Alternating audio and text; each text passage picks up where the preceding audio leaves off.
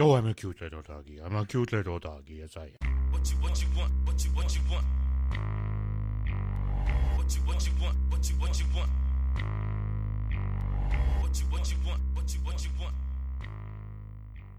Hello, listeners.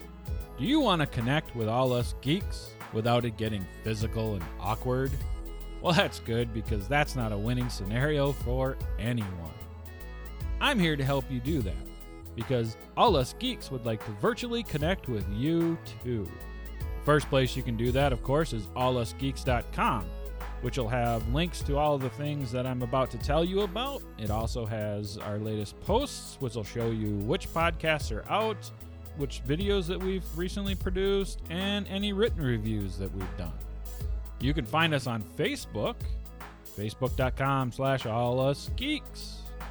Twitter, same thing, twitter.com/allusgeeks. Skype, we're on Skype. We've tried to keep it simple. It's, you've got it, All Us Geeks. You can leave us a voicemail there. And if you're just into that tactile feel of dialing numbers, how about punching the following random numbers into your phone? 1-952-236-GEEK. That's 1-952-236-4335. That will get you to our Skype voicemail as well. Know we're on Google+? You can go over there and search for All Us Geeks. We have a guild on Board Game Geek. So for the true geek of board games, you can find us. Our guild is 1274. Or, of course, search for All Us Geeks. We have a new YouTube channel that we've launched recently where we've looked at special events, game previews, and some miniature-related gaming. You can find that at youtube.com/user/wait for it, All Us Geeks. On the allusgeeks.com site, we also have a contact form that you can use to let us know what's on your mind. And you can always leave a comment on the individual posts for each podcast episode. And while we're on the subject of feedback, if you happen to listen to us through iTunes, we would appreciate it if you could go out there, give us a rating, and leave some feedback so other people can find us as well. Well, there you go. There's a ton of ways to get a hold of us without actually having to poke us with a stick. And we appreciate it. Welcome to episode 25 of All Us Geeks. I'm Jeff King. And I'm Jordan Steinhoff. And we're here to give voice to your inner geek.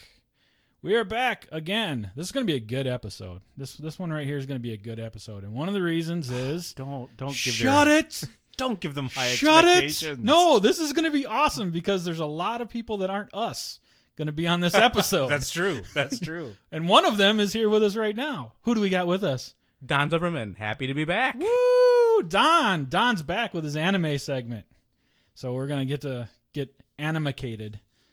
You know, at That's the end right, of I every know one of your podcasts, that little ditty you have on the end, Yeah. the last words of every one of your podcasts is bragging about the anime collection. It's about time you had an anime segment. Well, there you go. That's why you're here. One a year. Yeah. If that. Yeah. You got to break us in slow, real slow. Did you had to have noticed how much we got out of High School of the Dead, so I couldn't believe how long that kept coming up. That was crazy. and it's back. And it's back. Way to go, Jeff. Let it stay dead. It was actually back last time, and I cut it. Last episode, I cut it just to keep it out, but not this time. I almost wore my High School of the Dead t-shirt. Nice. Thought about it. Oh, Nice. I gotta find one of those. Almost all of them are just the chicks. So I most have of them no are complaint. like, don't want to wear out in public sort of things. Oh, I'll rock Yeah, those in yeah. public. I don't think that's an issue Nice. in this room. Yeah, we got that. We got Sarah and Megan are going to be on. Woohoo! And Jeff Cornelius from Cosmic Wombat Games is going to be on. So we got a lot going on this episode. Get in a comfortable chair, folks. You got 3 hours of listening goodness ahead of you. I promise to we'll only see. take 2 of them. We'll see. We'll see what I keep. Let's talk You have to about. at least keep Megan and Sarah. We'll negotiate. All right, contests. We have our contests going on. They are up and going. It is true. So again, both will end July 14th at 11:59 Central Time. The Twitter only one getting a lot of great responses. Did you see I put the sidebar on our actual website so you can participate? Especially since people are listening to my request of the winner could possibly be the person that makes Jordan cry. I don't know. Since I'm the one that's got to read all of these, I figure why not have a little fun with it? No tears yet. Well, I did tell him you had a dark soul. It was going to be hard. So yeah, somebody is challenging us on whether we really want multiple entries, and I said go for it. One per day is fine. Shoot it out. So this person, but Brian, you missed one. You know you missed one. I disqualified him because he missed a day. Okay. Since he wanted to challenge me on. But you can get back in. I do want to point out, I did tell Brian this on Twitter and anybody else that saw it, but we haven't actually said how we're going to pick the winner. So you can hit us up every day, but are we looking for, again, the person that can make Jordan cry, the most creative? Are you getting an entry every time you send us something? You just don't know. And we're going to keep that to ourselves. I thought you said Jordan had the dark soul. He does have the dark soul. Do you question that? Oh, I'm just thinking there's two in the room. Oh, well, that's true. Huh? Well, yeah. Dark. We both work for IBM. So again, $50,000, 25 each. there you go. That's an inside joke. All right. So again, for those wanting to know about this contest, follow us on Twitter and then send us a message. It's at AllUsGeeks. And then you got 117 characters to do with whatever you want, which I'm seeing that's happening. And then finish it off with hashtag AUGIListen. Now, last time when we talked about this, I said I was going to throw up 5 games and you'll have your pick. I have chosen those games. So we're looking at Monolith, Shadow Days, For the Win, with the extra tile. So it actually goes, it's usually a 2-player game, so it'll actually go 2 to 4 players now. Fleet and Glory to Rome. Those are your choices if you win. Ave Caesar. And then our other contest is the voicemail one for the Cards Against Humanity and the 3 expansions. So you can either hit us up on our number, 1-952-236-GEEK. It's 1-952-236-4335.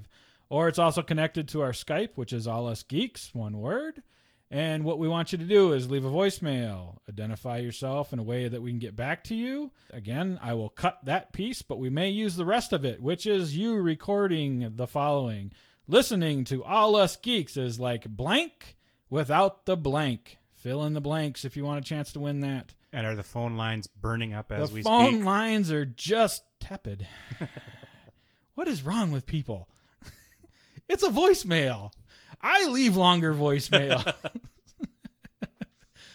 That's all right. Maybe everybody's already got all their Cards Against Humanity. It's a popular game now. It is. That's true. Yeah. But it's there for the taking. Or not, I guess. Or we'll give it to orphan kids that walk by. Here, take home Cards Against Humanity. So again, both of those are going till July 14th. Donate to the children's ward at the hospital. Take it to Ronald McDonald House. You don't need I can say that. I used to raise money for them.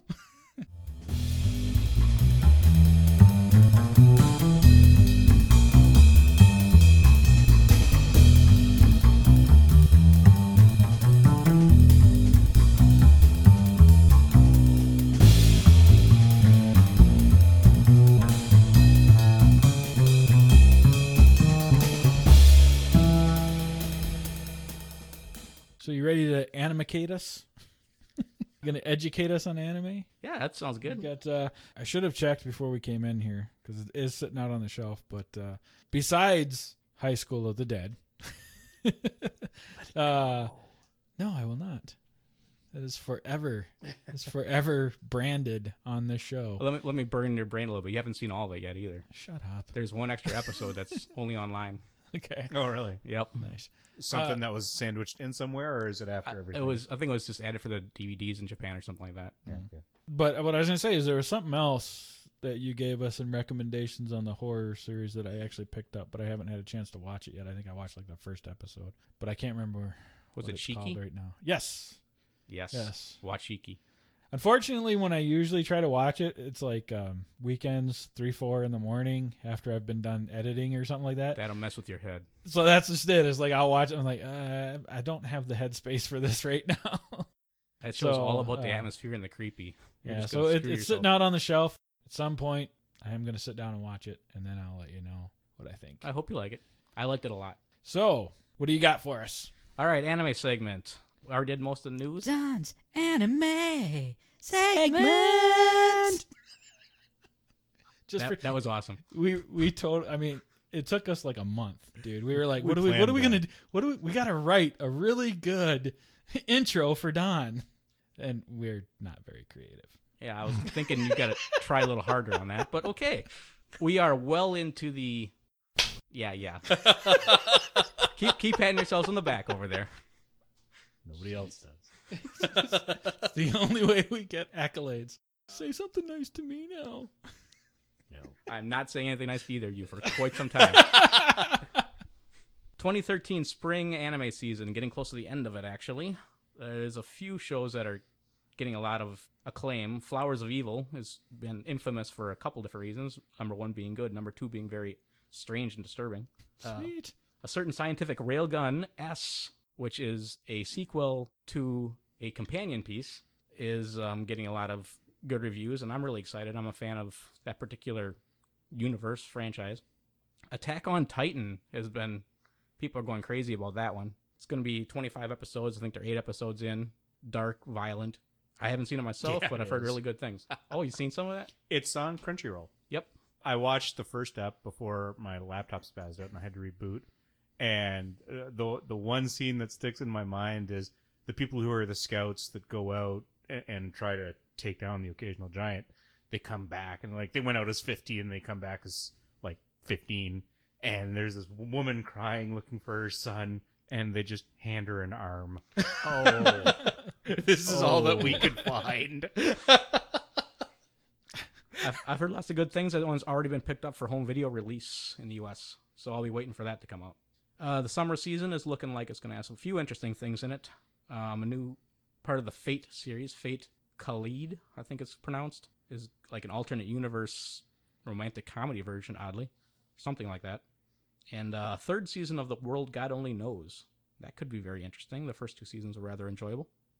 For the anime segment, there's a couple things I would like to do with it. First of all, I'd like to do what I'd like to call a discussion topic, though I assume I'm going to be doing most of the talking, so it's really more of a lecture. But that doesn't sound so good, so I'll call it a discussion topic.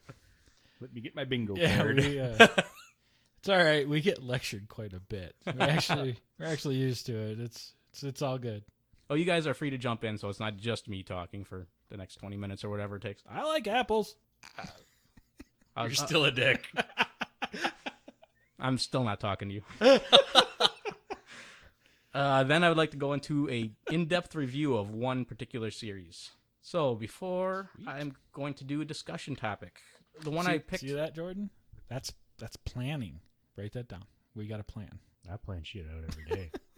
I'm way ahead of you guys. It's clearly. I've got my next. Would you like to take over programming for the podcast? Just let us know what we're supposed to talk about. With you guys, answer is no. Heck, I got my next 3 or 4 discussion topics planned out. But the first one I'd like to go I into. don't even have my clothes for tomorrow planned out yet. I do. My first topic is going to be, where can I find legal streaming anime online? And there's a number of different places, actually. Now, is there a certain keyword in there that you wanted to emphasize? Anime? Just streaming, right? Well, Legal. legal. Oh, okay. There legal. you go. There's a lot of places you can go online to get illegally put online stuff. There's still a lot of fan subs out there, which is fans record off of Japanese TV, subtitle it themselves, put on BitTorrent, and you can watch it, and the creators starve at home. And that's not really a joke either, because there's not a lot of money in the anime industry, particularly for the artists. Mhm. Artists do not make enough money in Japan to survive. They have to have a second job or live with their parents or something. So it's good to do what you can to help them out, even if it's watching something on a legal site and watching a couple commercials with it. At least there's money going back to the right place. Or you can be like me and pay a little bit a month for some of the subscriptions, same sort of thing. Either way, it's I'm seriously debating. I'm gonna wait for whichever next gen console I get, but I'm seriously debating the Crunchyroll Premium for either the Xbox or the 360 or the PS3. it's a little bit down my list, but I'll say yeah, I'm very happy with it. Cool. All right, first couple things I'd just like to note: YouTube, Hulu, Crackle, Netflix has streaming now, right? Too. Mhm. Yep. Yep. They all have stuff. They don't really do stuff of their own. Not so much. I think Hulu picked up a couple new series that other people don't have. Crackle picked up one. But for mostly, it's like YouTube's. There's a Funimation channel on YouTube. Hulu's tied in with Viz. Some stuff like that. So they tie in with these other groups mostly, but they have a little bit of stuff. But that's the ones that most people know, Hulu and whatnot. So if you're on those, there's a lot of material on there already. We just recently redid our Netflix, their streaming account. And Mm-hmm. I had never had a Netflix account. It was Megan's account, and she reactivated it, and we threw it on the Xbox. Yeah, I was surprised. I mean, there was a good stream of anime that I could kind of look through. So that's another one of those late at night things. Mhm, Like, mhm. all right, let's see what's going on here. So there's some decent stuff. You make that sound a lot naughtier than it really is. That's what you think. Netflix is a little bit dangerous in terms of all of these, more than any other one. For these other ones, it's like Shrapnel or what? well, no. Like Funimation.com, for example, will put up every episode of their show. Yeah. For Netflix, they put up whatever they feel like putting on, and they don't necessarily care. Like, we'll give you volumes 1 through 3, but not 4 of the series. Right. You know, something like that. So, Well, we ran into that, or you ran into that with like the in-betweeners, Mhm. right? I mean, it was just like, oh, here's the first 2 series. That's it. Never mind. So he had to borrow the third from me. Yeah, Yep, yep. that's not unique to their anime. That's Yeah, just so- them Just in shafting general, you on right. Their TV and shows. I've talked to people at Funimation and stuff. They say that they have no control over that. That's entirely up to Netflix to decide what they're going to put on there, what they buy. That's the danger of watching Right. it there. Mhm. Where other places are a lot more careful about making sure you're going to get everything. Right. Okay, so those are just the big names that just kind of have a little extra on their service. There's a bunch of them that specialize in anime or similar sort of geeky-ish things. Now, you mentioned Hulu. Is that basic Hulu or just Hulu Plus? Let's see. I think I watched Monster on there, and I don't think that was Hulu. That was not Hulu Plus. Cool. Some, yes, is only Hulu Plus. Some, I believe, is not.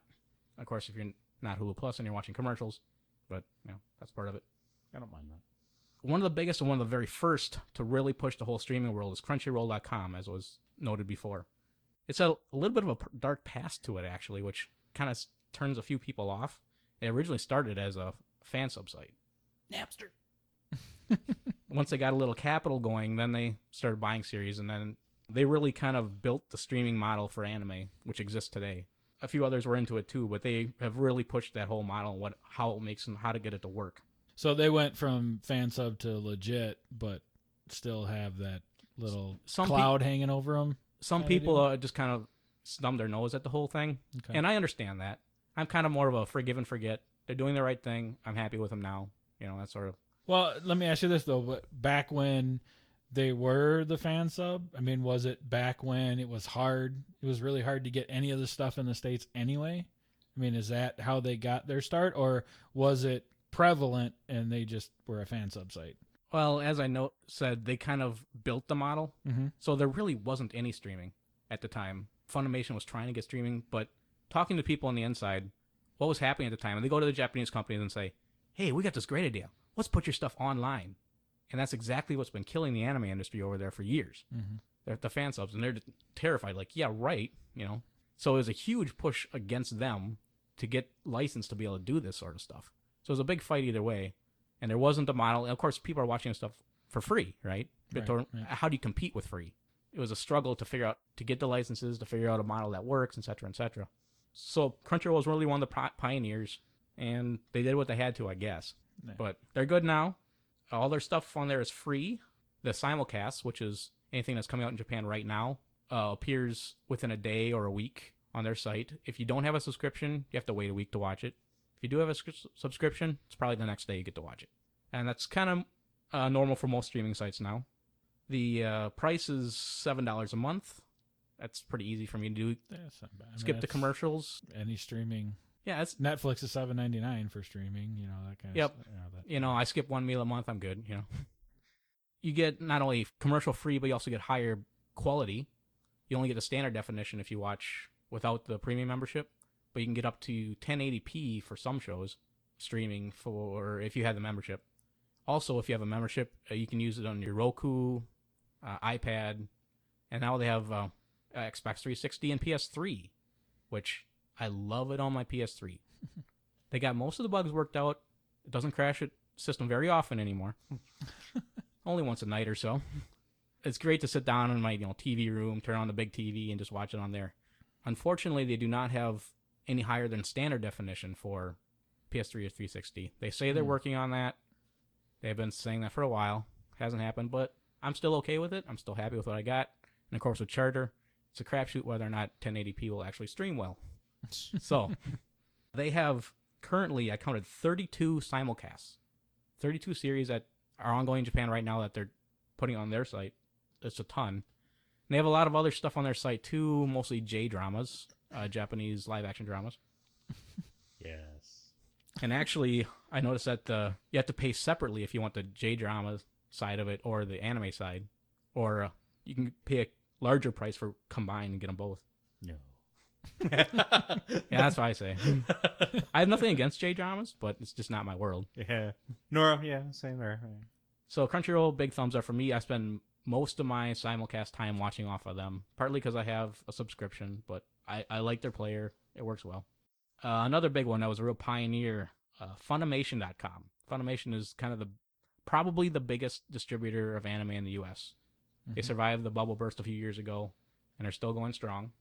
They stream most of their catalog, as well as some simulcasts that there's a few shows they have on there that they never did put out a home video release for. Now, it's a totally separate licensing thing between the streaming video and the home video, so it kind of makes sense. But most of their back catalog is on there, plus a few new simulcasts. What's nice with the back catalog is that actually have the dub versions on there for those shows, which is kind of nice. That's $8 a month for their service. Most of it's free, but of course, no commercials and whatnot. And do they have an app too, or is that just straight online? They do not. They have a Roku app. They do not have a PS3 one, and I have not heard any plans to do one, which is unfortunate. I used to have problems with their site being ridiculously slow. They seem to have gotten over that, at least for the most part, though their search engine is still super slow. And it took me a while to figure out how to navigate their site well. It seems the best way to navigate it is to use their enormous drop-down list with all of their series to go to the one you want. At some point, a few hundred in there, you don't want a drop-down list anymore. You want something smarter than that. But it works fairly well. I had one big problem with it. A few months ago, I finally signed up and got myself a subscription. A show had just come up on my queue that was Funimation only. I'm like, okay, I'll get a subscription now and just keep it. Pay my money, start up the show, and commercials go up. I'm like, what? Maybe it's just a fluke or something. Maybe it's just at the start of every episode they have it anyway. Nope, commercial breaks through the show too. Okay, what the heck? And I start freaking out, and I'll check, am I signed in correctly? Did my payment go through, et cetera, et cetera. Eventually, I figured out, after I found some random forum post, some guy asking why One Piece didn't work on his Roku. Well, it turns out there's something weird with the rights, that they don't have the rights to some shows, but they stream them for other people or something. And in those cases, you don't get the membership benefits for them. So you have commercials, you can't watch it on Roku and stuff like that. Okay, I paid my money specifically so I wouldn't have to watch commercials while watching this show. And now I'm watching commercials. That pissed me off. I'll say straight up. Now, Understandable. Sinful Gear is not, like a high, everyone loves this sort of show. So maybe, the occasional thing I can see. But this is One Piece, too. This is one of the biggest shows out there. And it's happening to that. I didn't even get a warning when I signed up or anything like that. And I had to find some random forum post to describe it for me. I'm not so happy about that fact. Oh, that was probably on page 7022 of the EULA. Yeah, it no. was there. It may have been on there somewhere. I don't know. But that's not a good experience. Did you click accept? I probably clicked a little box somewhere. Did you actually read this? Sure. So I've been paying my $8 a month for a little while without getting any benefits at all. That's a little bit annoying. But I have another series I'm about to start on there. Hopefully that one they actually have the rights to. Otherwise, Funimation.com, a lot of stuff on there, good stuff. VizAnime.com. Now, Viz is another big distributor here in the U.S. They've done Bleach, Naruto, lots of big names, stuff like that. They have a streaming site where they stream a lot of the shows that they have done before, as well as a handful of ones that you don't see otherwise. And I give them big props. Back when the bubble burst, they dropped a few series that they were releasing on DVD, Hikaru no Go, Full Moon, that they now got the streaming rights to and they put up on there, subtitled only, but I'll take what I can get at this point. So I give them props for stuff like that. But lately they haven't announced any new simulcasts, like the last couple quarters. And I believe it's because all their money is getting funneled into their Neon Alley initiative, which when I first heard about it, I was really excited. Their Neon Alley is a streaming service, I guess you call it. It's only on Xbox and PlayStation. And the concept behind it is dubs only. They're dubbing all their simulcasts, or not their series that they had online and stuff, and putting them on Neon Alley dubbed. But being a dub fan, I was really excited about that. And show came up on my queue. I'm like, all right, time to kick it off, sign up for this. I look on their website, and then I learned the horrible truth. Dun, dun, dun. It's not a streaming service like you normally think of streaming, where you say, I want to watch this show now. It's a channel where they have a schedule, like a TV channel. Oh. So if I want to watch Zetman and it's only on 2 a.m., I better be up at 2 a.m. to watch it. Guess what? You can't DVR that stuff because it's only on the boxes. Right, It's not an yeah. actual channel. That's a horrible idea. It's like going back to the days before of VHS recorders. Yeah. Really. I mean, I'm stunned that they're trying this, and I can't believe it's going to work out. I cannot believe it at all. That's It's pay only, too. Horrible. Like, let's just see how retro we can get. Hello, 1970. Yeah. By the way, note for us: we need to come up with a jingle for Don's horrible truth. I would. I think love that needs to be an ongoing part of the segment as well. So if you want to pay $7 a month to just watch whatever happens beyond the channel at the time, go right ahead. In fact, when you edit this, you need to split this out. And anything that has bad news in it, or stuff that Don dislikes, move that to the end, and then have a horrible segment intro. Horrible truth segment I should have intro. thought of that. It's beautiful. Oh. Yeah, that is just stupid. It's so backwards from how everything else in the world is going right now. And it's not like the model. It's not like we don't know what things work today, right? I mean, Yeah. we have streaming all over the place, and we know what models work. I can't even believe what they're doing with it. And like I said, they seem to be funneling their money towards. They have been doing other stuff at the time. So my only hope is that anything that they're putting on there is now getting a home video release finally. Hopefully. Moving on to less bad news. TheAnimeNetwork.com. It's run by the group that does Sentai Filmworks and all that. Sentai Filmworks is the kind of spiritual successor sort of ADV Films, which was a big one back in the day. They had some financial troubles, broke up into a bunch of different companies. One of them runs the Anime Network, another one is Sentai Filmworks, etc. Well, Sentai Filmworks picks up a whole lot of new series for home video release and for streaming release, streaming on the Anime Network, and then home video release along with it. Which is why I don't get on their site much and watch stuff. If they announce for home video, I'm just going to buy it later and watch it then. I'm not going to zip to their site and go watch anything. Which, it's not how other ones do it, like Funimation. Will they get a series? They often look at the numbers for streaming to decide if they want to pick it up for home video release or not. Which is terrible for me, because I don't watch it streaming unless I know for sure it's not coming to home video. So it's, for me it's backwards, but in theory it works. Those Sentai guys, they go right for both licenses right off the bat. Mostly. There's been one show that they didn't have they had the home video rights, but lost them.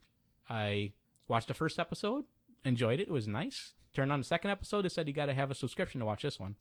Like, ooh, guys, you got me there. I don't know how frequently they do that on their site because I'm not on there much. It looks like a fair amount of stuff is free, and then there's a fair amount of stuff that you have to pay for. I looked it up. It was $7 a month at the time. I'm like, sure, I'll pay $7 to watch this show right now. I want to see it. Otherwise, they have a lot of material from back in the ADV days, and then that now into tons and tons of stuff that's coming out now. They're just cranking on. So lots of material, good stuff over there. Just picturing the anime pimp hand reaching out. Episode 2. You got my money? I felt it. I did. Like, I'm in now. I can't stop. There you go. It's only 11 more episodes. God, you guys got me. There's a couple new players in the business. Starting in this quarter was AnimeSouls.com. Now, here's some bad news. This is one that, again, when I heard about it, I was really excited. And now, it's time for Don's Horrible News. Oh, no. That was good. I heard, okay, new streaming site coming up. I'm thinking, okay, how are you going to be different? Well, they're different in that they're picking up a lot of really old series back in like the 70s and 80s and stuff. Old classics that they're putting on, and they're kind of doing a Kickstarter thing with it as well, where you go on, you watch a show. If you like it, you pledge some money, and hopefully it comes to a home video release at some point. I'm like, that's a really cool idea. I really like this. And they started up, and they did it wrong. It's a Kickstarter site with a little streaming on top of it. Yeah. They'll put a series up and have you have some 3 months or so to do it, but they don't tell you when the end date is either, which is a little bit annoying. It's like a 63 episode show. For the 13 weeks or whatever this is up, they'll put in one new episode a week. If it passes, then they'll keep going, and you have to pledge for the next set. If it doesn't go, they'll just take everything down. So for me, I'm like, I better wait till that last week. And if it's not going to fund, I better watch it real quick. That's right. And only the 13 episodes out of the 63, or maybe I'm halfway through the whole series, and then people don't fund it anymore, and then I'm only watching half the I feel less baffled now about Cryptozoic and their MMO CCG. That's some crazy talk right there. I mean, the obvious thing to do is you put the shows up, they get a fan base, and then you ask for money, try and get DVDs, right? As I thought they were going to do. It makes total sense, and they blew it. They're just doing it absolutely wrong. And I'm not too surprised to see that none of the series that they have up there, which I think is a dozen, look like they're going to fund. They're all 25% or something. I wish they would tell me the actual end date too. They say it's going to end in about a month. Everyone, great. So what day do I have to stop and watch your show? That's unfortunate. Another new one that's come up, I don't really know all that much about yet because it's really new, Daisuke.net. It's run by the Japanese companies. They're tired of dealing with a middleman, apparently. Want to do it themselves. Which might work, but so far, every time I've seen Japanese companies try to do something in the U.S. market, they've just fallen all over the floor. There's been a number of examples of that, and I think Aniplex, with their latest Sword Art Online costing $113 for 6 episodes, is going to fail like that.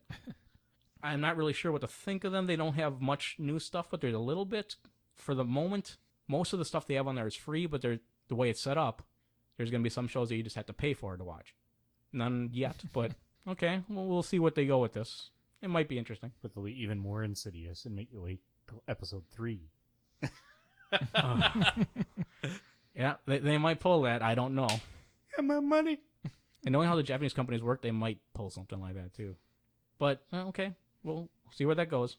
And the one last one I want to talk about, which I think is legal. I spent a while trying to figure it out. Don's actually. criminal suggestions. They're not really clear about it. There's some interviews and stuff that everything about it suggests that it's actually on the up and up. But the whole thing feels shady. It's based out of Singapore. Well, strike one. No. Well, just doing things off seas is a little bit, it raises a red flag at least, right? We're going to get shut down. DMCA notice. And they don't subtitle things themselves. It's essentially a fan subbing site, but I think a legal one. They get to license it for pretty much the whole world as much as they can get. And then fans like me will go on there, translate the shows, and subtitle them. And they have a whole development environment built into the site of how to do this. And like any language. I've seen some shows have like 20 different languages for them that's been translated into. You can't even see the art then at that point. Not all at once. Oh, not all at once. Okay. You can pick your stream. It's the classic idea that every anime fan thinks of, why don't they just use fan subbers to do their work? Well, that's what they're trying to do with this one, apparently.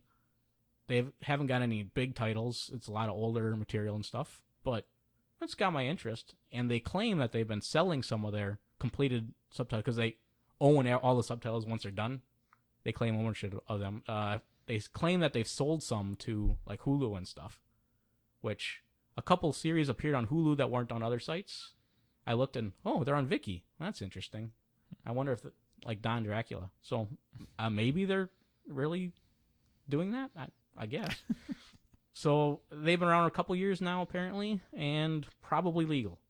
So Don's questionable choices. 3 days later, go see the doctor.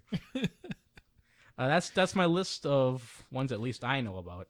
I don't believe there are any more, at least specialized in the anime market. On to my next thing, reviewing a series. I like to pick one show, basically just give a recommendation for it, based on how I like it, actually. I would like to do... Is this going to be a hate-free segment? Because we try to stay hate-free here. I'll You almost got through it. It would be dumb to do a recommendation of one show if I hate it. Well, it could have been the never ever watch this. Ooh, I could do that. That sounds interesting. This is the Not show today. I'm recommending on All Us Geeks because I hate all of you. Wow. I would get titled Dark Lord for doing that. I would like to do some older shows that, not many people have heard of that are really, really good. Something like Fighting Spirit or something. But then I thought, it's kind of just cruel to pick a show that I can talk up all day, but you'll never be able to find it anywhere. So it's better. There's nothing wrong with that. That's I'm all actually in for the spirit taunting. of the show. I suppose. I thought it'd be better to pick something that is easily accessible and still kind of the new hotness out there. So I like to talk about Steins Gate, a show with strange punctuation. Steins semicolon Gate. It's part of a series of a sort, along with equally strangely punctuated shows, Chaos Head and Robotics Notes. But they're only really loosely connected, as in they're in the same universe in theory, and there might be a name drop here or there, but otherwise they're completely separate shows. You don't need to watch one before the other or anything like that. The entire series is actually based on a series of video games, called visual novels, which there's a lot of them in Japan, but they almost don't exist here in the US at all. The concept behind the show is very interesting, and is actually, I've seen Chaos Head, I've not seen a Robotics Note, so I can't compare to that one. But it shares a lot of similarities to how Chaos Head is. Chaos Head is a series about a young man, high school boy, who starts seeing things that other people can't see, like girls carrying around huge energy weapons, energy swords. Which I've seen in a few different shows, that sort of concept. But this one takes it in a unique way in that this lead character is delusional. He actually sees real hallucinations, and he knows that. And the series is told from his perspective. So when we're seeing something, he's not sure he's seeing it, and neither are we as the viewers. Some things may be there, some things may not be. Which I thought was really cool. Right. And the first half of that show was really neat as they're playing with those concepts. And the second half just got into the story of it, which is fine. But the first half I thought was really cool. Steins Gate takes a similar approach in that it's about a self-proclaimed mad scientist who's up in his little apartment doing bizarre experiments on secondhand things, playing with fringe science and going on about conspiracy theories and worldwide organizations, that sort of thing, who actually runs into some real fringe science and gets caught up in a global conspiracy. Those are the best. Now, if you're already wanting to watch that show, you may want to skip ahead a few minutes, as I have to give away at least the first couple episodes if I'm going to talk about the show anymore. Great. I'll let you skip 5, 4, 3. Now, okay, moving on. The lead character is a guy named Rintaro Okabe. He calls himself Hoin Kiyoma, probably because he's a loon. Of course. He's arrogant, crazy, rambles about things all the time. He does stuff like picks up his cell phone and starts talking to someone on the other end about the organization, how they're after him, even though his cell phone is off. But when you watch the show, you kind of get this feeling, or you really understand that he's not as crazy as he acts. He's really putting on a show of a sort. He kind of buys into his own crazy, but on some level, you know he doesn't. And I think it's because you can see his friends and how they interact with him and how they kind of know that about him. The friends that you meet at first and that also live in a little lab, so they call it a lab. The cute Mayuri, who's a sweet young girl, who's also a bit of an airhead. And the portly Daru, the hacker, as they play around with some strange stuff. Oh, sure. The hacker's always a fat dude. Yeah. Yep. He's also a total otaku, anime otaku, which, if you're in Japan, that's definitely the cliche. They kind of accidentally, when they're doing experiments on their secondhand microwave, it becomes a time machine. Not a very useful one. All they can send back in time is text messages. Popcorn. Actually, they send a banana back, and that's Okay. it's weird. All they can send back are small text messages, cell phone text messages, which the whole first half of the show is kind of classic Asimov, Heinlein, Bradbury sort of stuff. When they're playing how much even short text messages can play around with the time stream and change things, knowing things that you shouldn't know and stuff like that. So it's classic sci-fi is playing around with time and stuff. But what really makes the first half great is the lead character himself, who's such a funny loon and an arrogant jerk, and how he interacts with other people. And in particular, Makise Kurisu, this real genius scientist who ends up getting mixed in the mess, and the two of them interacting and just getting on each other's case all the time. It's fantastically well written, hilarious dialogue, just fun to watch these guys going and interacting. At the same time, you're getting this really cool sci-fi thing of changing with the timeline and mucking with stuff and what really happens when you do these things. But like I said, the second half is very different than the first half. And that's where the consequences of doing all this start to come into play in complicated and dark ways. And We're in. as much as I love the first half, the second half is way better. Incredible storytelling, fantastic storylines and characters and everything. As far as like a time travel series goes, I'd say it's probably the best time travel series I've watched of anything. Now, they play a little bit loose with the science. Have you guys heard of the name John Titor? Does that name anything to you? It does to you, Jordan? Yeah. There's a guy from back in around 2000 or so that posts on some message boards under the name John Titor, claiming he was from the future, come to change the timeline so they didn't have the wars that were coming up. And he talked a little bit in his notes about how his time machine worked and like kind of vague details, as well as why he needed an IBM 5100 to do his task. Well, Steins Gate actually takes that as its kind of base for what it's doing with and uses that kind of to build its science world. And John Titor is actually kind of a side character in the show. Oh, cool.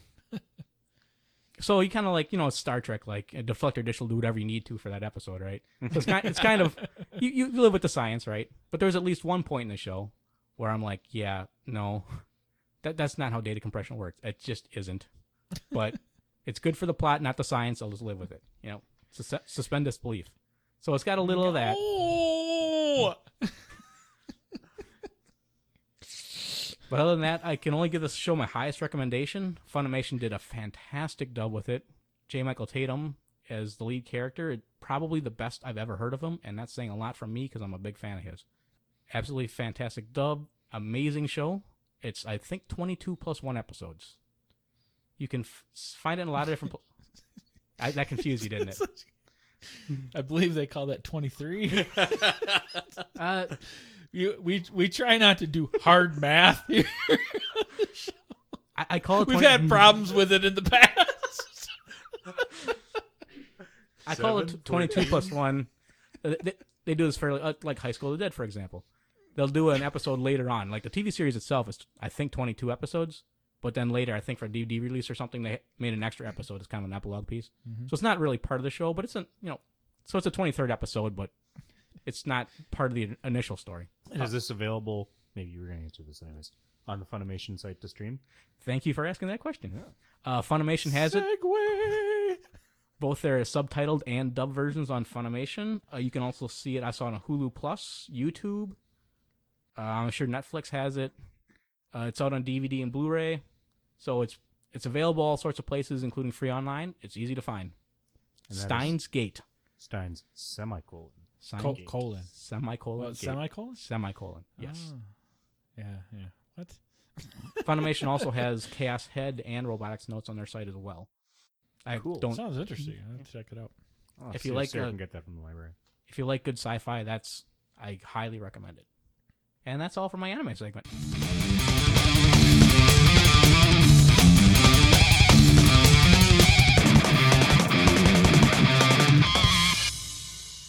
All right, everyone. Now we got something else coming for you. This is an exciting episode. We've got so much going on for you guys. It's crazy. We've got an interview here that we're going to do, and we are going to be talking to... Hi, I'm Jeff Cornelius, one of the founders of Cosmic Wombat Games. And if that name sounds familiar to our faithful, loyal listeners that follow us with everything we do, that's because we recently did a preview video on our new YouTube channel for Stones of Fate. And that's one of the reasons why I wanted to have Jeff on, besides the obvious reason that I get to kind of act like I'm interviewing myself. So, Jeff, why are you so awesome? Why am I so awesome? Well, I don't know if I'd call myself awesome, but I guess we're awesome. No, go with it. This is me and my future self. This is you and your future self. All right. Actually, you know what? We do have a couple questions that we tend to ask almost everyone that comes on, at least when we remember. Okay. And the first one would be in a general sense. I mean, you don't have to go into specifics if you don't want to, but besides running Cosmic Wombat Games, what do you do for a living, sir?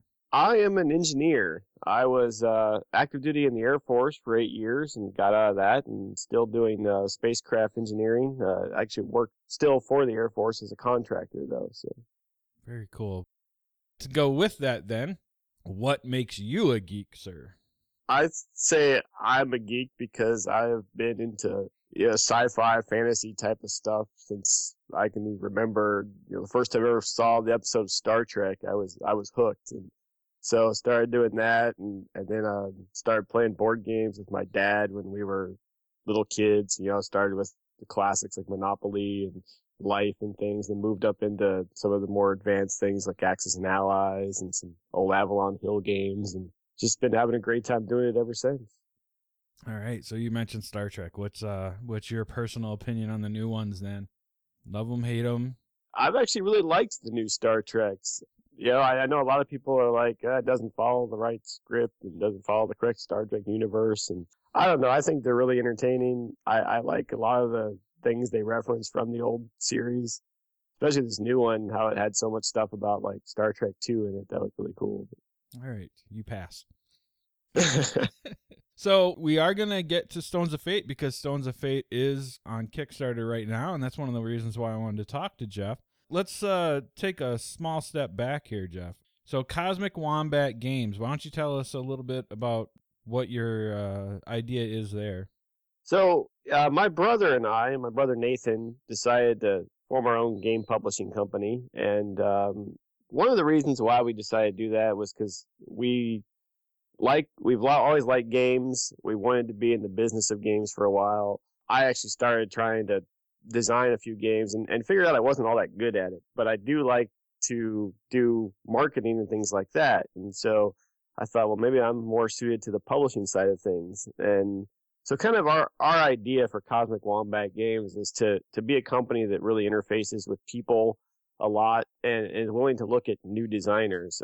I know a lot of designers out there are talking about how they send their games out and they don't get noticed and they have a really hard time breaking into the market. And we want to try as much as we can to make that a little bit easier for them. So we're looking at new designers that have never been published before, trying to give them really good deals on their design contracts and using things like crowdfunding to help us be able to bring those designs out to the market.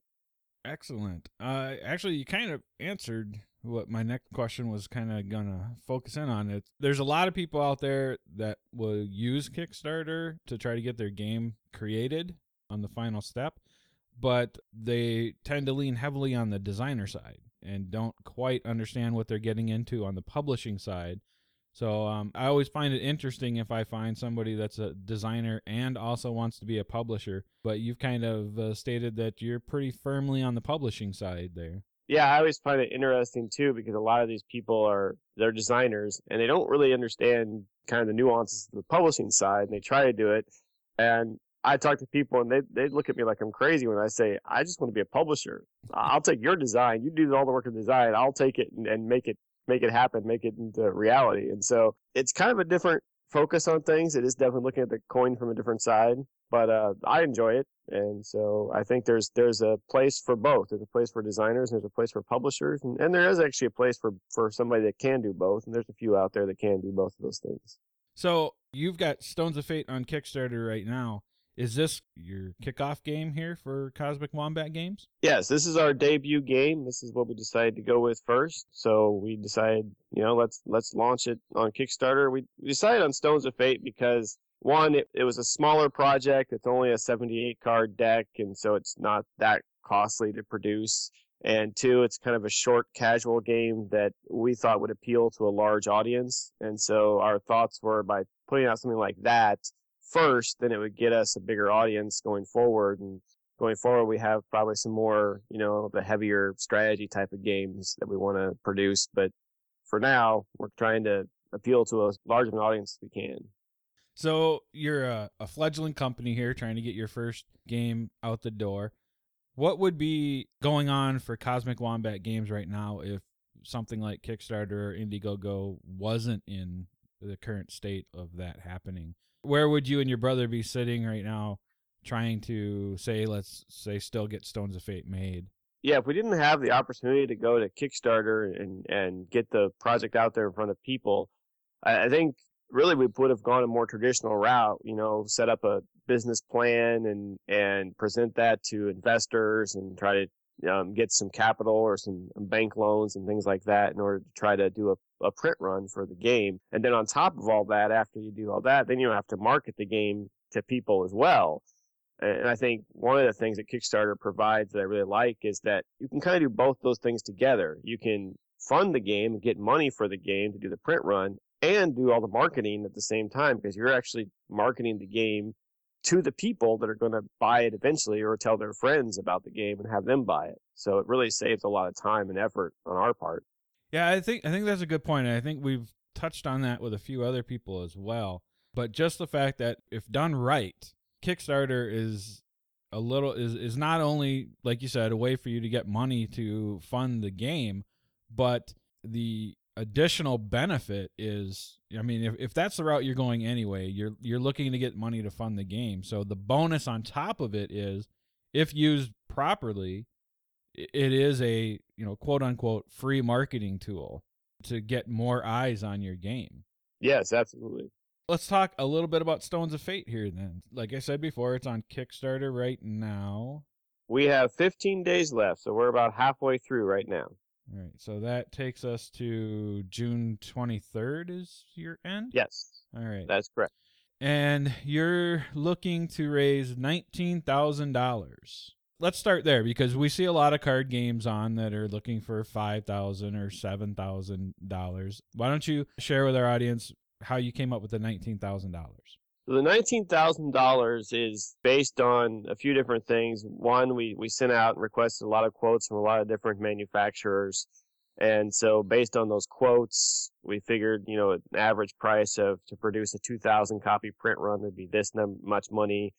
A lot of those manufacturers over in China, so we had to add in the freight to ship it back from China to the U.S. The other thing that $19,000 is going to cover is the artwork for the game. The artwork, as you've seen in the game, is beautiful, done by Ciro Marchetti. But obviously, he doesn't want to do his work for free, and I can't blame him for that. And so we're going to definitely pay him for his work, as well as some of the higher-level rewards that we have that are coming from Ciro Marchetti. We have a nice, beautiful cloth playmat and some wooden cherry boxes that the game will come in deluxe fashion. And so some of those high level rewards we obviously will have to pay for as well in order to give them to our backers. And so that's actually the reason for the 19,000. I do know it looks a little high when you look at just a standard card game, and it may be, but I think one of the things we wanted to do was we wanted to really focus on the quality of the game up front. We had an option to use just cardboard tokens instead of the stones, and after talking to my brother and talking to the designer of the game, we all decided, we really want to go with the quality. We want to go with the actual stones because that really gives a feel to the game we want to have. And so all those things put together equals the 19,000, basically, is what we're looking at. And I think one thing a lot of people might gloss over, I guess is a good way to put it, when they're looking at some of these, is that a lot of times what you see for the max is really not what it's going to take to get a game created and made. A lot of people are hoping to go above and beyond, and if not, then some of them scramble to try to fill in that gap, or some of them learn really late that there's at least 5 things that I didn't think of. Like you said, the freight, coming over to customs. I mean, just all those things that hit people later. I mean, you constantly see updates from people saying, I didn't realize that customs keeping this for 2 weeks was going to cost me another $10,000, or $5,000 or whatever. To me, it is probably a more realistic goal, but I know some people might scoff at it just because they're so used to the underfunded successful campaign. Yes. And actually, we really, really wanted to make it a realistic goal when we set out to do this, and I did tons of research and looked at all kinds of different Kickstarters, and I read all those updates you're talking about, like, we didn't know this would cost this and this would cost this, and I said, okay, mental note, I'm going to add that in so I make sure that I account for that cost. And so all these costs that I've really tried to account for almost everything, and after doing lots of research on different Kickstarters. I want to touch back on what you talked about for the artwork. You are absolutely correct. Jordan and I did the preview video, and we got a chance to play the pre-published prototype, but it had mostly finalized artwork, if I remember right, correct? Yes. Yeah, and it is just beautiful. It really is. I mean, it was one of the things that really stood out to us. This game was a lot of fun to play. We had a blast with it. If you haven't seen the preview video, you can go check that out and see our overall first impressions, since it was just a preview video. But it is definitely a beautiful game, and has a lot more to it than you think just looking at it at first, which I hope comes out and people can catch, because it's based around the tarot, the cards, but to people that may not care for the tarot theme, it's a beautiful game with just the artwork representing the tarot cards, but it's not strictly tarot, so it shouldn't throw anybody off. It has layers to it. It was just the interesting thing, because I've seen people that have no clue what the tarot is about that really enjoy the game just for the strategy and the tactics in the game itself. And then I've had people like actually sit down at conventions and play the game, and people that are very familiar with the tarot. I had one lady play it that was actually a tarot reader, and she was just so fascinated by the game because she's like, the tarot theme really comes out in the game. And I'm like, wow, because other people don't say that at all. But like, if you're familiar with the tarot theme, I think you will see a lot in there, because Luke, when he designed the game, did a lot of research into the tarot, and some of the abilities in the cards actually reflect what the tarot card itself means in a tarot reading. I did not know that part. Yes. Yeah. Luke's done a fabulous job with this game. I really hope it comes to market. And basically, that's what we're here to talk about. So, let's see. You are currently at 37% funded. You've got a little over $7,000. Again, trying to raise $19,000 with 15 days to go, June 23rd. We've talked generally around Stones of Fate, but why don't you give us your high-level pitch for what Stones of Fate is? So, Stones of Fate is basically, at its core, it's an area control game. So you'll have a spread of 9 cards face down, and you control 5 stones. And you're going to put those stones next to the cards in order to try to win those cards. And the catch is that all the cards are face down, so you don't remember what they are. You try to remember what they are as well as you can. And so you're placing stones out into face down cards, and at certain points in the game, you will flip cards over face up to score those cards based on where your stones are and where your opponent's stones are. there's lots of strategy involved in the game as far as where you place your stones, how you want to try to bluff your opponents into placing their stones. And it really has all these different layers as far as how the strategy develops and the tactics of the game itself. And then there's also these abilities on certain cards that will activate when you flip them or when they're won.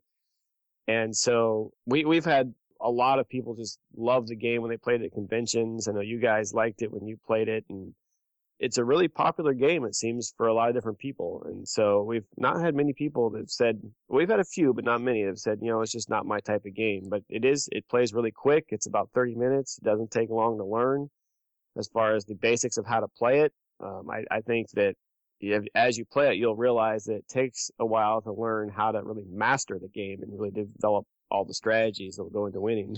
Yeah, it is. It's definitely a really fun, fast game, and like we said earlier, it's got kind of layers to it, and it'll actually surprise you.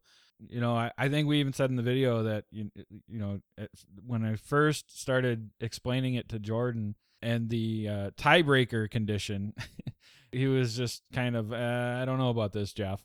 But then we sat down and played it, and actually our very first game we did tie, and we did turn around and play another game right away to break the tie because it was just that quick, it was that fast, and it was that fun. I mean, like you talked about, you've got a lot going on. At first you look at it, it's like, oh, pretty art, got some glass beads, okay, 30 minutes at top, all right, I'll this'll be interesting, but then you start playing it, and you're right, it's just like, okay, now I got to remember what the card is and which way it'll flip, because you got to remember where the symbols actually will be when you flip it over, and where do I need my stones. And then not only that, but you got to be like, okay, do I even want that special ability right now?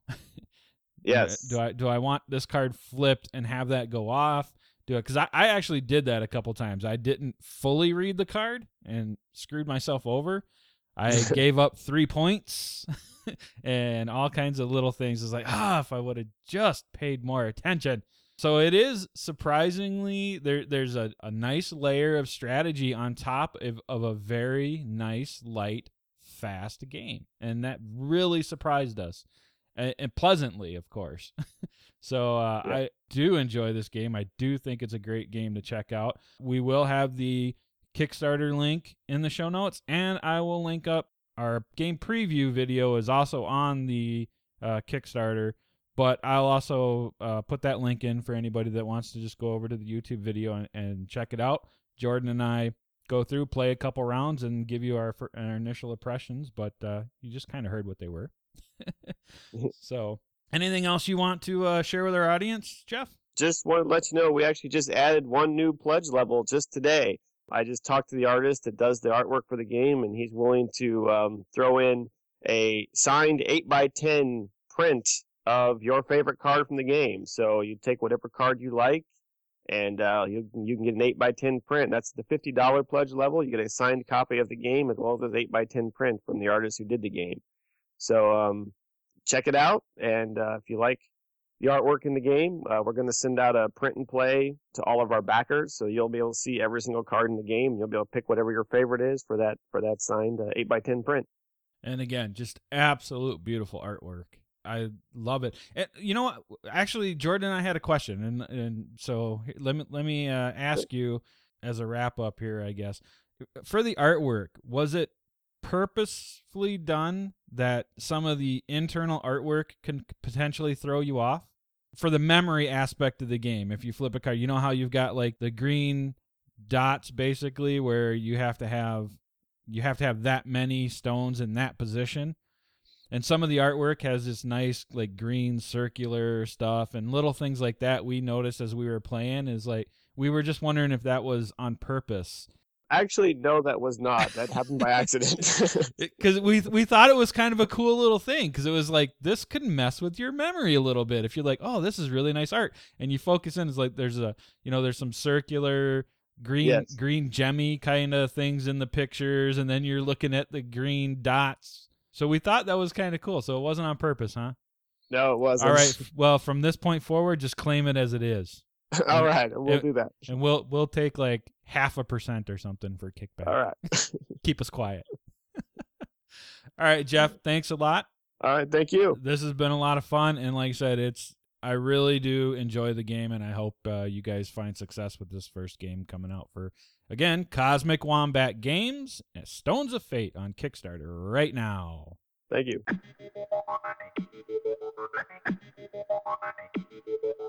Game review. We're going to take a look at Escape, the Curse of the Temple. And we have a couple people with us that are going to help us review and talk about this game. Is one of them Don? No, one of them is not Don. Don mysteriously vanished in the middle of the podcast, but he'll be back later. But in his place, we've got... Megan. And... Sarah. That's right. So, we're going to leave. No. Actually, that's later. All right, so we're going to talk about Escape Curse of the Temple. This is one that we've played quite a bit off and on. I've taken it to Con of the North and played it there with a new group. And Sarah and Megan have recently played it quite a bit with us as well. So we're going to get the full spectrum here of everyone's opinion. So Escape, the Curse of the Temple. Let's see, when we've played with most of the expansions, including the Illusions, which just recently came out, and that actually adds a 6th player. So it's usually a 1 to 5 player game. With the expansion, it can go up to 6, and it has that wonderful purple token for Jordan. So now he can finally be purple. Purple good. It's from Queen Games. Takes about 10 minutes to play. Takes longer to explain than to play, really. By the time you get done Yeah. listening to this review, you'll have played it 5 times. Yeah. It's going to take us longer to tell you about it. You've probably already reset the board now. And Escape. Yeah, we'll count down for you. We're gonna make it. Hey, a special All Us Geeks version of That's the right. countdown. Yeah, that's right. Lord. It's gonna happen. It's gonna happen now. I'm gonna make that happen. Oh, you should escape now. Why aren't you out the door? You guys suck. Welcome Do to people the wall. understand what Sarah and I have to deal with now on a day-to-day basis? Your best. Losers whine about their best. Winners get out of the door. It's gonna happen. How do we play Escape? Poorly. Based on our last evening, Jordan. a lot of dead adventurers. It's a fairly straightforward game. There is a stack of tiles. Each player gets 5 dice. There's a start tile, and as you roll your dice, you have to match dice to the icons that are on the tile. These icons allow you to explore a new room. For instance, 2 green, I believe, is the standard rule to open a door, to reveal the new room. Yep. And then there is also a combination of dice, could be a green dude and a red torch, whatever, to be able to actually enter the new room. So in each room are the icons that you need to roll to leave the room, and then there might be gems. Icons to get into the room. Yes, into, out of, however you'd like to look at it. Gems are the core of the game. The game starts with a variable number of gems based on the number of players, right? Yeah, it's a number of players. Yep. Yep. Set a certain amount of gems aside. And when you get to the exit, that's very hopeful. If you get to the exit, you have to roll, each individual player has to roll on 5 dice, the number of gems plus 2? Plus 1. So if you have far too many gems on the gem tile, it's impossible to get out. So randomly, tiles come up with gems on them, and you have to meet their dice rolling requirements as well. And if you do, you get to take gems out of the off the exit tile. Well, not the exit tile, but the exit condition, to make it a little bit easier to get out. As we joked about, there's a very cool soundtrack for this game, and this is also determining the game length. The soundtrack is around 11 minutes. There is a go, and people start rolling their dice. As with every good D&D game, it's always good to not split the party, at least not too badly anyway. You do have to explore. You do have to reveal tiles. You got to find that exit tile, and you're rolling your dice. You're moving along. Maybe you're taking gems off the out of the stash. Maybe you're not having any success with that. And then at some point, I'm not quite sure how many minutes into it, there is the gong. and then you have to get back to the starting zone. If you do not get back to the starting zone, and it's all the same rules apply, you got to roll to get back, just as you roll to get out, you lose a die. There's a second gong, which then is Go-Go Gadget Gong, and now you're really trying to find the exit. No, second time you go back to the start again. You do that twice? Yep. There's 3 gongs. Oh, that's right. There's 3 gongs. Yep. So you got to get back to the exit again. Entrance. Back to the start entrance. Yeah. And then after the second gong, then it's go find the exit. Yep. If you're playing with the Illusions expansion, any illusion cards that are out when the gongs go are removed. So paths can be broken. What was previously there will disappear, and you have to re-explore and to join up. Yeah. And it's worth pointing out, I mean, the gong goes off, and that's your trigger to try to get back to the start tile or the exit, depending on which gong it is. But then you have a certain amount of time in between that as well. And the nice thing with the soundtrack is it starts to kind of get faster, and they start doing the heartbeat thing when it's getting closer. And then there's like a door slam sound. Mm-hmm. And if you're not in the start tile by the time that door slam goes, that's when you're going to lose your die. And so you can lose 2 dice. Yes. Potentially, if you don't get back to the start, which you only start with 5, and everything you do in the game is based on rolling those dice, so you don't want to lose them. The dice are, as Jeff said, the critical component. They have all the symbols on them that you need to meet the gem challenges, to explore rooms, to move from room to room. There's torches, red and blue. There's your gold idol face, which... it's torch is red, key is blue. Key is blue, yes. Man is green. Dude is green. Yep. The black side locks your die. There's a black idol, and it'll lock any die that comes up with. You're not allowed to re-roll it. But then there's also the gold idol, which will allow you to unlock 2 dice, either your own, or if you have another player in the room with you, you can unlock up to 2 of theirs. Can't split them between people. Whoever you unlock has to take both of them. One person per die. Yep. The black dice, as I said, lock. You're not allowed to re-roll those, but you can re-roll any other dice that do not meet the requirements of what you're trying to do. So if you're trying to get 2 green dudes so you can reveal another tile and you're only getting 1, you can keep re-rolling all 4 of your other dice until you get that second green dude. Yep. You can re-roll anything and store anything except for the black die, the black idol. You have to keep that locked unless you unlock it with the gold idol. Yep. And as just said, the soundtrack leads you through everything, and it does a really good job of game control. There's a built-in end. You will win or lose when time runs out. It's very atmospheric, even on very inexpensive speakers. It does its job well, and it really does add to the drama. You don't notice it once you're into the game, but then the drum heartbeat and the faster tempo, and then the escape and the gong. It's all very engrossing. Yep. If everybody's working well and you find the exit, you get to the exit, and then as I said, you have to roll. Hopefully, you still have all 5 dice. And then you have to roll your 5 dice and get a number of successes based on the number of gems, plus 1. So that's the motivation to continue to explore. So you can find not only the exit, but the tiles with the gem traps on them. Well, I don't know if they're really traps, but the little side quests gem totems or whatever, to get some gems off that. If you do, your pog goes off the table. And you can give a die to another player. That increases their odds of getting out, or it replenishes them if, in my case, you've failed to get back to the starting room twice. Yeah, and it's very possible, and we usually try to use the buddy system when playing because it is very possible to lock all your dice, and if all your dice are sitting on the black idol, you do nothing until somebody comes along and gives you a yellow die to unlock 2 of them and whatnot. So... we basically, and part of what we just explained is also what they consider the basic way to play, because there are other tiles that you can mix and match in. You take a certain amount out to put them in. They're the ones with the curses and treasures. Curses do variable things, and so do treasures. So if you go into a room with the curse icon, you're supposed to take a treasure counter and flip it over and see what it is.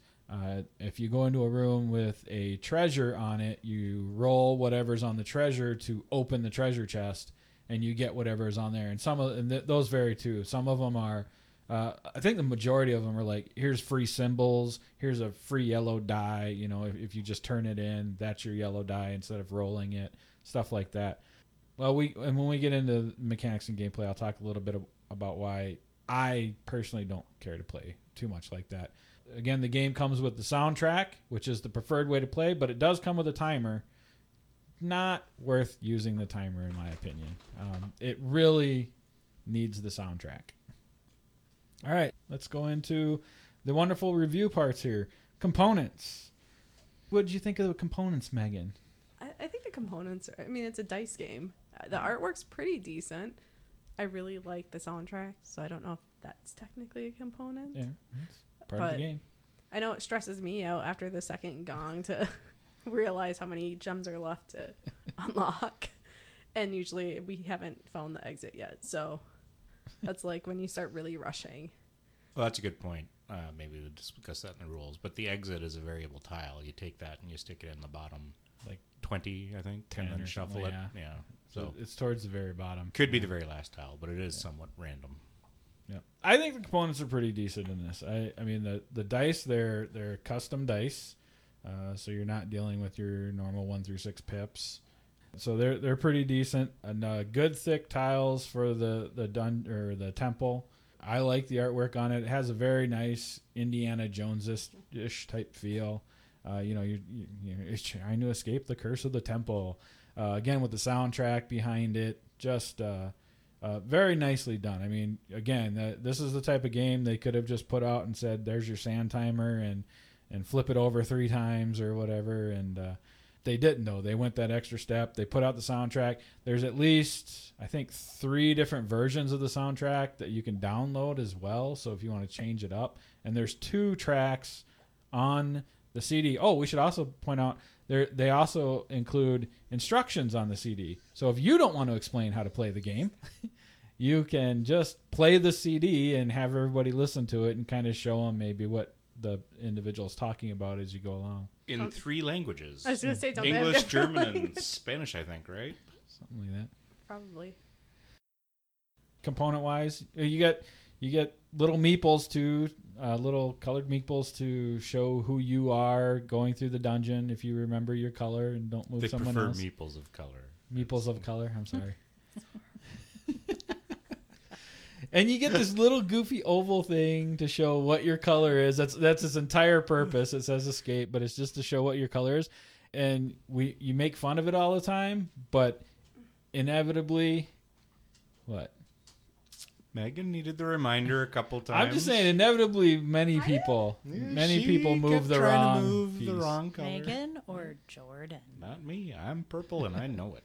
I'm always green. That's why I'm like, usually I don't mess up. So yeah, great components, I think, overall. Yeah, there's not a lot that's needed here, and what it is very good quality. The dice, for custom dice, sometimes they're a little iffy. You know, Quarriers, you get some of those dice that are like, really? Did they even try? But these are all very well done. All right, mechanics. It's a cooperative game, so you all lose or you all win. So even if one person gets out, and they're all like, well, technically you still lost the game if everybody else didn't get out as well. So it is a very cooperative. It's very. There's a lot of table talk. This can get it to be kind of a loud game. I like that aspect of this game. I think it works well in this game. Sarah, what do you think of the cooperative aspect of the game? Well, I'm kind of a thinker and a ponderer, so it was a little bit stressful for me, especially at first when I didn't really understand what was going on. And so the frantic pace of it was a little bit scary. That's something too. Yeah, we startled. We kind of went over how the game is played in a basic set, but the one thing I don't think we actually pointed out is everybody is doing it all at the exact same time. Yeah. There are no, this is my turn, wait for me to finish, now it's your turn. Everyone is rolling their dice at the same time. Everyone is getting their dice locked and unlocked at the same time. Everyone's trying for gems. Depending on how many players you have, you might be split up into 2-3 different groups. and somebody's, and depending on where your gem thing is, somebody's like, we just took 2 gems off, throw 2 gems over here, that kind of stuff. So there's a lot of communication and conversation going on, but it's very hectic and frantic communication going That's on. because there's a heartbeat in the background. Bottom. Yeah, I was kind of a love-hate thing for the soundtrack. I really like the idea, and I do like the atmosphere that it gives to the game, but it really does amp up the stress level a little Well, bit, I which think- makes it fun. Yeah. But Well, I think it's like a horror movie. It's Yeah. like, dun-dun, oh crap. Dun-dun. I think it's faster skipping and ahead. faster and faster. Don't step into the light. So mechanics, again, it's if you like cooperative games, this is a good one. If you like everybody banding together, this also has the nice piece of the one thing a lot of people complain about with co-ops a lot of times is one player taking over and telling everybody what to do. There just isn't time to do that in this game. No. I mean, you might go off in your pairs or whatever, but it depends on what you roll, because that part, you can't tell you roll. Make sure that's a guy. Get kind a of torch thing. and a key. I mean, you can talk and say, okay, let's go to this spot. Let's get these gems. But again, it's going so quick and so fast. And once the gong goes, it's every person for themselves for the most part. Anyways, like everybody wants to get back to the start tile. Nobody wants to lose a die. And what especially in our games tends to happen is everybody but the one person is back, and then they lock all their dice. So somebody has to decide if they're coming out to do the rescue or saying, sorry, we would Give help me the idol and I'll give you the whip. Exactly. So all of those little things I think are pretty cool. The other thing I forgot to talk about is with illusions, there's also that chalice tile. So if that tile comes out, or if you're playing with that tile and that comes out, it comes with a chalice, which now that has to escape with the group. So you can't just leave it and everybody escape and win. You have to carry the chalice out with you. And of course, carrying the chalice has a burden with it. It's like there's one extra symbol you got to roll. I don't remember what it is right off the top of my head. Another guy, another torch, something like that. So now every time you move, if you're carrying the chalice, you need that extra symbol. So it's just one more little piece of complexity that can be added onto it. But it's not tied to one person. Whoever discovers it, Right. you can drop it. Yeah. It's got to make it out. But any number of people can get it out. Yeah. And and like you said, you can drop it and go do something if you need to and come back for it or something. But it just has to make it to the end and out with the group. Rules. I think the rules are pretty good. What did you think of them when you? Yeah, I mean, there's not a lot in the game, so there was not a lot of things where they could go wrong. The book explains everything. Book is overstating it. Yeah. When we've had any questions, they've been easily answered, and we haven't had that many questions. Yeah. It's got some And- good examples and stuff in it Yep. too. Some good images. Teachability. What did you guys think? Was it easy to pick up? Oh, yeah. Very easy. Says the non-gamer. I would say moderately easy because of the stress level. But if you're playing with nice people who don't yell at you when you make the team not make it to the exit or something like that, Who are those it's people? pretty I was going to fun. say, that wasn't our group. So I You hope suck, some of you have that Jordan. experience. So we play without Jordan the first time, and then Yeah, it's not hard once you play through it. You pretty much get it figured out. And like Jeff, what you were saying about the concept of everybody going kind of at once, and you don't wait for your turn. Once I figured that out, it was made a lot more sense what everyone was doing. yeah. I think overall, I mean, this is a pretty easy one to teach. Like I said early on, I took it to Con of the North because actually somebody requested I bring it. They had been wanting to play it, and I wasn't sure how it was going to work out there. Just because I had to bring a little crappy boombox, and it's at a convention, so crowded room. There's already loud. The room that we were in this year, luckily, it didn't happen, but previous years there was a big RPG group in the corner. So I was really concerned about how this was going to play out, and I really didn't want to Back use. in your corner, you RPGer. And I really didn't want to use the sand timers. It just doesn't seem the same to me. We played it a few times. It was kind of hard to hear the music, but we got through it, and I kind of kept my ear towards the move box and let everybody know what was going on when the gongs and stuff went. And we had a great time. Got slaughtered the first time, but this is one of those games, again, and it's a 10-minute game, which is really cool. So even if you get slaughtered, you don't feel horrible about it because you haven't invested a whole lot of time. But it was immediately like, let's do it again, set it back up. And anytime you get a game like that, even if you lose, you're like, oh my God, let's do that again. That's a pretty decent game, and everybody picked it up right away. The night the four of us played it, we got 4 games in an hour, in less than an hour, and it was just late that we stopped. It wasn't that we were tired of the game because we actually finished on a winning note. That's why we stopped. I was like, done. That's the only one that counted, right? First ones were just tries. All right, so now we're going to talk a little bit about theme. So this kind of plays into what you guys were talking about a little bit earlier too.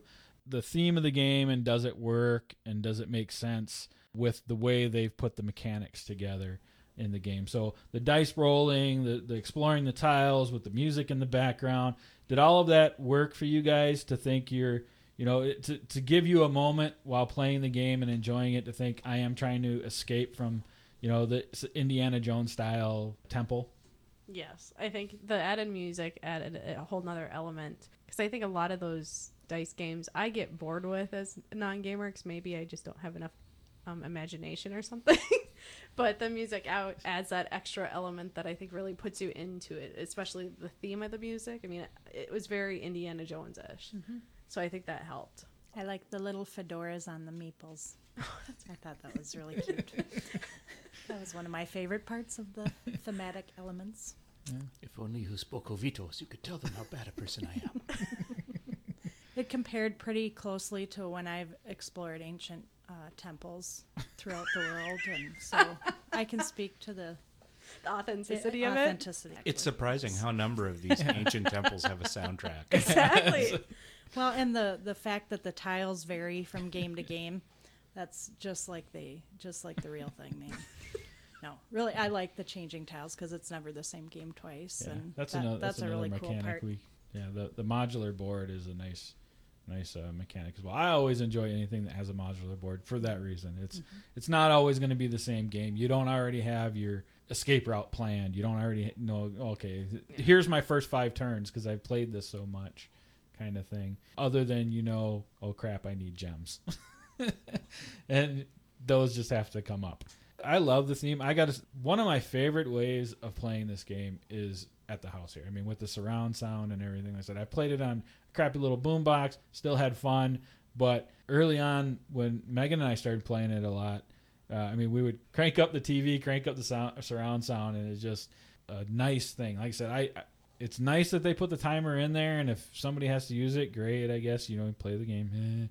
But that's truly not the way to play this game in any shape. And for as much fun as this game is, I think Megan and Sarah, you hit on it too, you're having a good time, but your heart can get racing. You can get, it's a happy stress, if there's such a thing, but it is, you're like, oh my God, we're so close, I'm locked, I need somebody to give me a die, there's just all this tension going on, and it all is, just the dexterity of quickly rolling these dice and making quick decisions on how to use those dice, and them getting locked, and then having that music behind you. And again, when you start hearing the boom, boom, boom, boom, boom, boom, boom, boom, it's just like, oh my God, it's coming. Yeah, it's definitely, I put it on par with watching a horror movie. Your adrenaline starts climbing up and up and up and up, and it's stressful but good. The only way we could add to it, I think, is if you guys installed actual flaming torches in your living room for light. And don't give them ideas. Please stop. Depot was having a sale on tiki torches. There you go. Good to go. Get some bats to hang from the wall. Stop. A skeleton with a little dagger in him or something. See you redecorating the in your future. game is thematic, not the house. Oh, okay. You have to make the house match the game. Yeah. What do you think of the theme, Jordan? I like it. It works really well. This is not a game that could be anything else. They went for the Indiana Jones. They went for the Explorer in the temple, and it works really well. I like it. It works. I don't know if we really need to do much of this because I think we kind of covered it with theme, but usually we talk about the fun factor. I think It's a horrible game. it's just I would highly recommend avoiding it at all costs. No, obviously we've had a lot of fun with this game. We've played it a lot. It's back-to-back plays. Like we said, the one night we played it. We played a few other games too, but we played like this one 4 in a row, and it was a good wrap up. It's a great game to play, and I highly recommend it. Now, one of the things I said I'd kind of get back to is why I don't do the curses and stuff that often. And I've seen a lot of people online say that they won't play without the curses, or it's the only way to play, or some people, and I don't know who these people are. We need to meet them because obviously they're master strategists, but they're like, you can never lose if you don't play without the curses, and because no, They've never played. they've never played with us. They've never played a random game with me. That's for sure. They've never played. Apparently, we have the cursed dice. No, they're the dice, cheating. because, like, one of our first games, the last time we played, I think almost everybody around the table was almost locked instantly. It was just ridiculous. But the reason I kind of shy away from the curses, and I've actually thought of a couple things that I might try if we ever do want a more difficult game without actually doing the curses as they are. The reason I don't care for the curses as much is because they're all icon driven. And if you don't memorize what they are, you're looking through the book. And not only are you looking through the book, but when you start adding in the expansions, there's like 4 different sheets to look at for an icon to find out what it is. And some of them are physical type curses, which those type of games I personally have never really cared for. So like one of them is you can't talk until you get rid of this curse.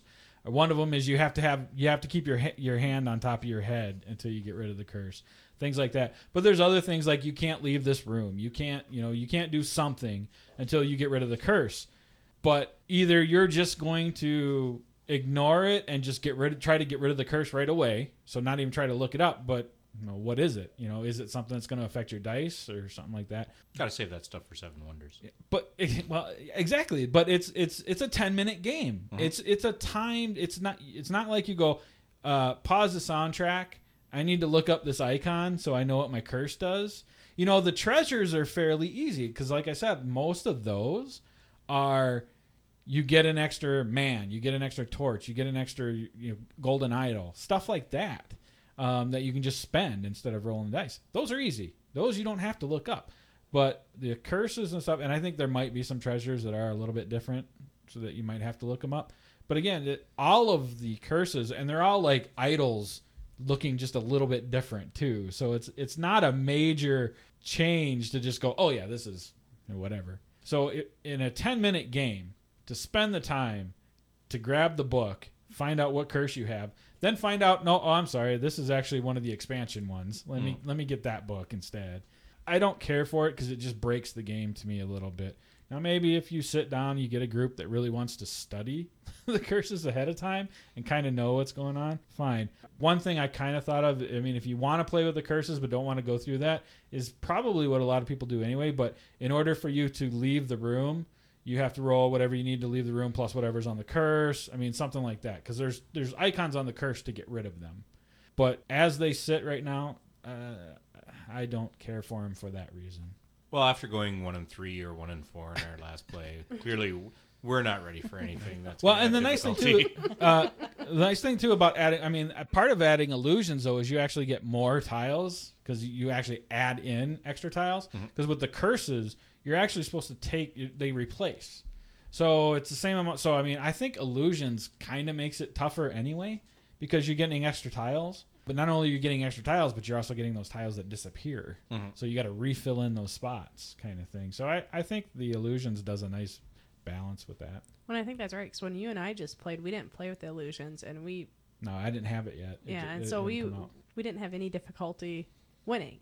No, I think there's we times. handedly won quite a few times. Whereas I found even in our first game as a foursome, did we even find the exit tile? No. And I think that was because you had those extra tiles of illusions. It just adds more. Right. So I think Illusions inherently adds a little bit of extra difficulty anyway. But again, that's something for you to figure out. If your game group wants to use the curses, go for it. Like I said, there's a lot of people online that seem to think that's the only way to play now. I personally don't.